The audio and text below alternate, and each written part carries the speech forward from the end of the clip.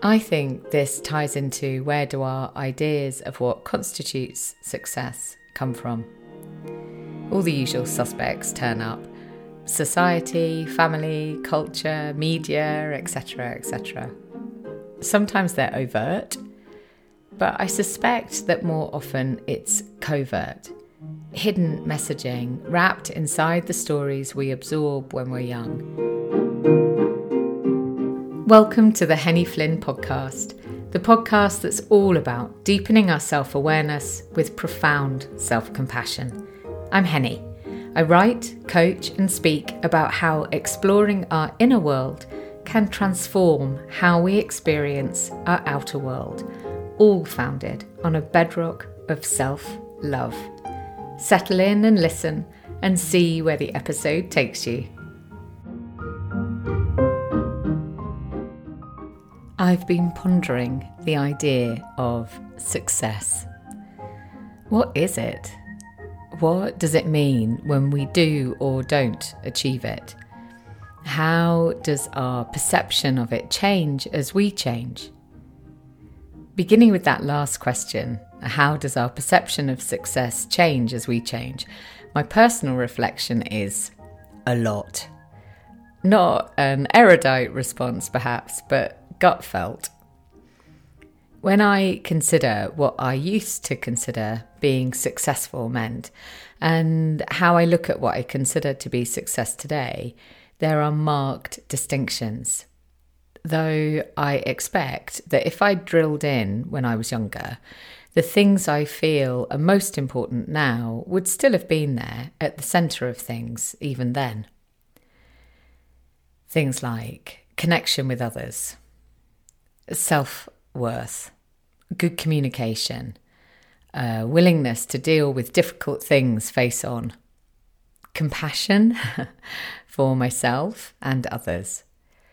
These are all things that it would be hard for anyone to deny are important success factors in any life.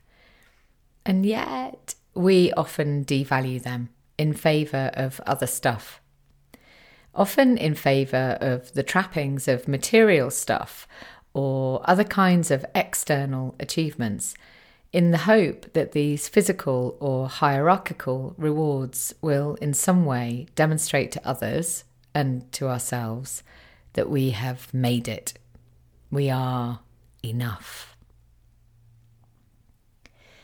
I think I may have mentioned before a handbag I have.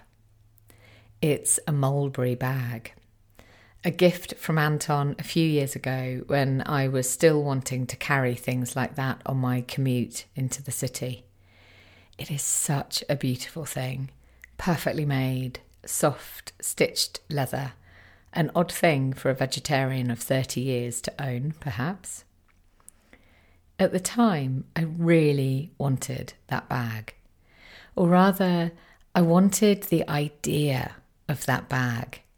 It seemed to represent something to me, or perhaps a few things. I deserved it for all the hours I worked. It was a marker of my personal success. It showed others I was one of them. And just a few short months later, I came down with pneumonia again, had a health crash, and, well, lots of things changed. And with those changes came the realisation that I don't really like the bag. Or rather, the bag doesn't represent any of the things I'm looking for in my life today. It is still a beautiful thing. And I'm holding on to it for 3 reasons.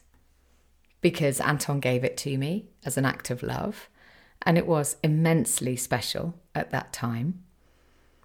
Because for now, it still serves as a useful reminder that stuff we own doesn't change anything.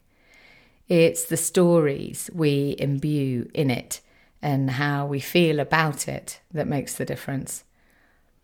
And 3, because it will become a classic one day, and one day I'll hand it on to one of the wonderful young women in my life. I'm hoping they'll love it because it came from their aunt rather than all the things it represented initially for me. And as you look back across the years, are there things that you now recognise you had considered to be a marker of success that now hold less or little meaning for you? I think it's a curious thing to ask ourselves, maybe even a useful journaling prompt. So, on to question 2. We're working backwards through those initial 3. Question 2, what does it mean when we do or don't achieve success? I think this ties into where do our ideas of what constitutes success come from.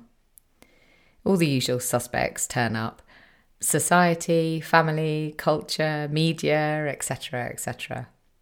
Sometimes they're overt, but I suspect that more often it's covert.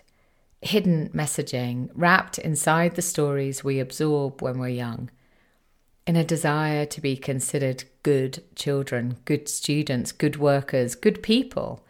We place a range of success measures around ourselves and then feel shame or unworthiness if we fail. One online UK stress survey found that 60% of young people aged 18 to 24 have felt so stressed by pressure to succeed that they felt unable to cope. 60%. That's an enormous number. Because, of course, when we do achieve success, we can become so bound up within it that we can't cope if we don't keep achieving and succeeding to those same high levels. And if we don't feel we have succeeded, it can lead to anxiety, depression, fear of not being good enough, eating disorders, insomnia, and worse. So how do we create a healthy balance? I'm curious about this because I sometimes find my old success factors come creeping in, making me question choices I've made in my own life. I see these moments as immensely helpful, eventually, as they give me a chance to re-establish those choices. And it's often useful to have a self-review to remind us of what we're doing and why we're doing it. But it doesn't feel so helpful when that review comes from a place of self-doubt. Social media, of course, is a key lever in this. And actually, there's something I just want to interject here, which is, by chance, last week's episode, which was a reflection on doubt from my journal from a few years ago, talked about this idea of doubt, and actually from the journal there came a number of practical and emotionally connected ways of reflecting on doubt. So if you haven't had a chance to listen to that one and doubt is something you experience, then have a listen to episode 5 of season 11.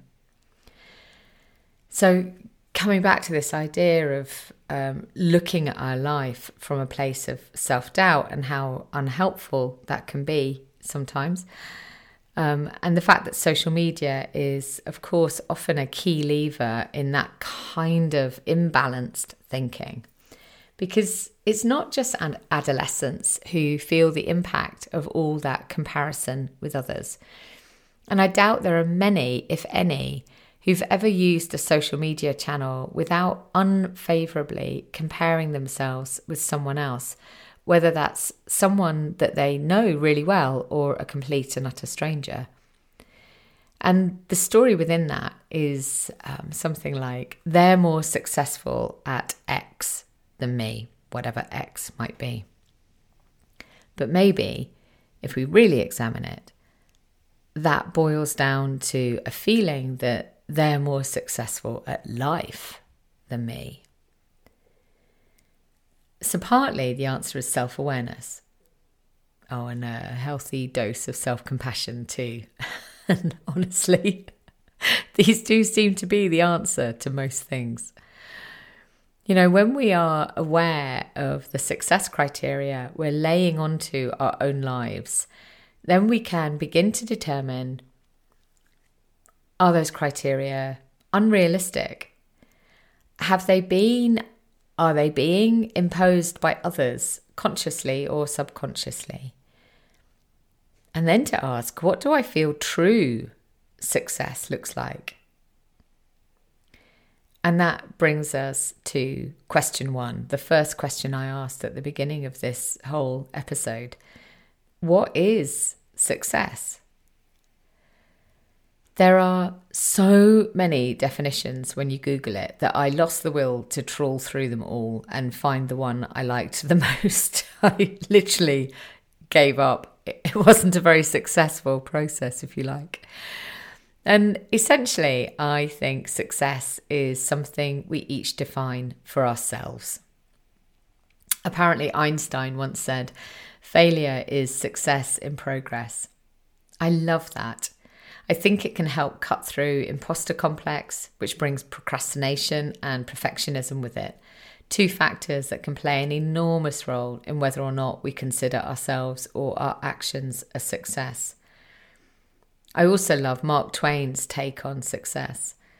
To succeed in life, you need 2 things, ignorance and confidence. This sense that really success is something that comes from a gut belief in what we're doing, that deep inner knowing that it feels right.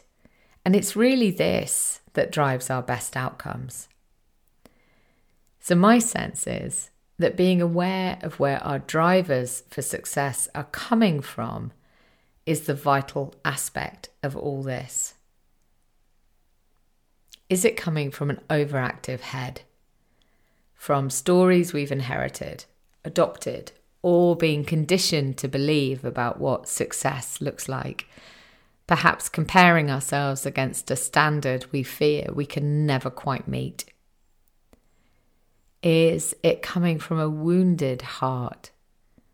From being overwhelmed with a feeling that if we don't get this right, whatever this is, we are a failure in some way. We may be rejected by others and no longer be seen to belong.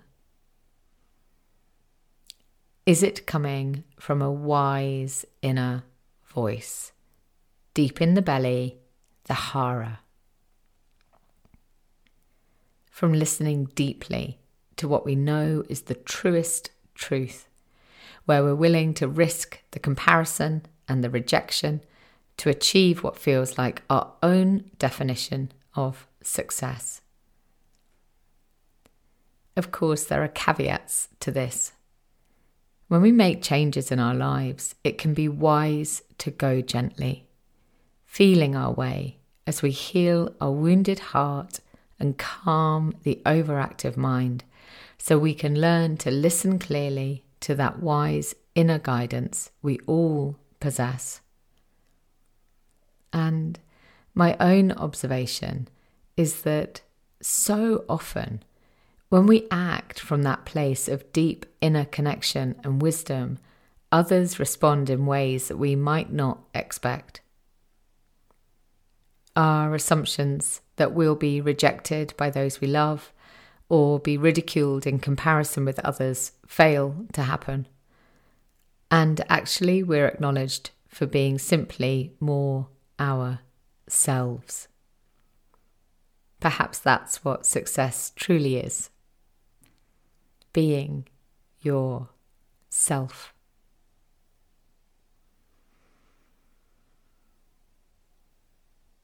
So before I head off today, I just want to add a brief point about the hara. I often talk about the head, the heart, the hara, and I have Sula to thank for that. If those of you who've listened to that episode where I interviewed Sula Demetrius, then you'll you'll know I think of her as a very, very wise woman. She's someone who was one of my guides in the early days of my own change journey. And I remember talking to her about how I often saw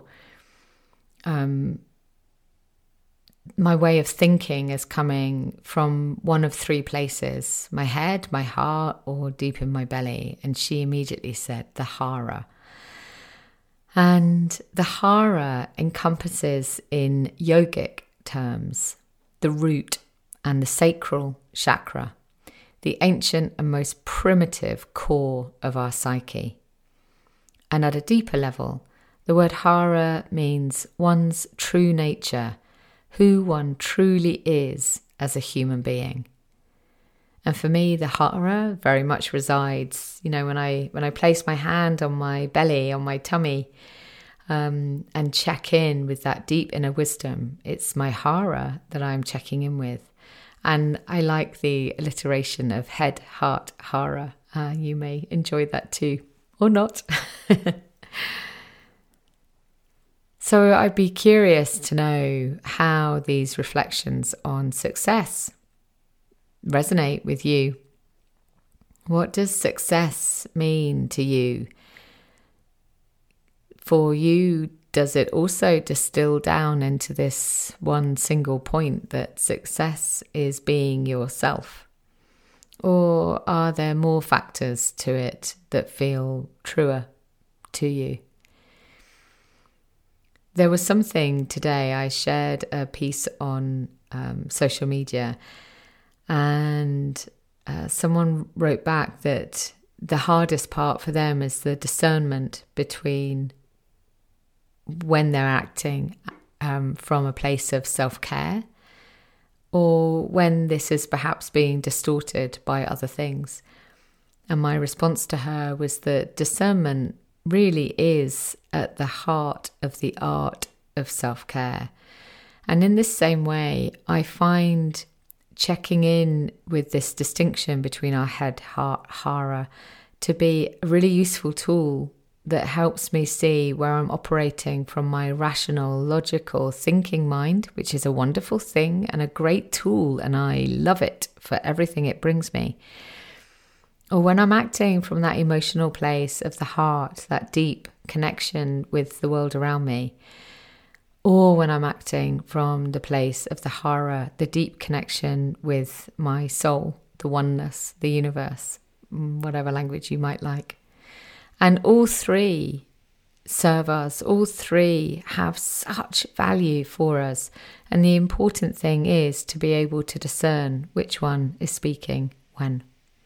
And perhaps that's also part of my own definition of success, being able to see clearly when I am being my true self with a capital S. I'm actually going to share the words from this episode as a post somewhere, not quite sure where. I might put it onto Medium, because it feels like there is a lot in what I shared. Even after I wrote it and I went back to it, it felt like it was written from a deep place of flow. And there were things in there that I needed to reflect on more deeply myself as well. So if that's the case for you, then please follow me on LinkedIn, come and find me on medium.com. I don't often post things on there, but I do occasionally. But this piece I'm definitely going to put on there if you'd like to read it in full at more leisure. Okay. All right, my darlings. I am sending you so much love and a hug and a wave.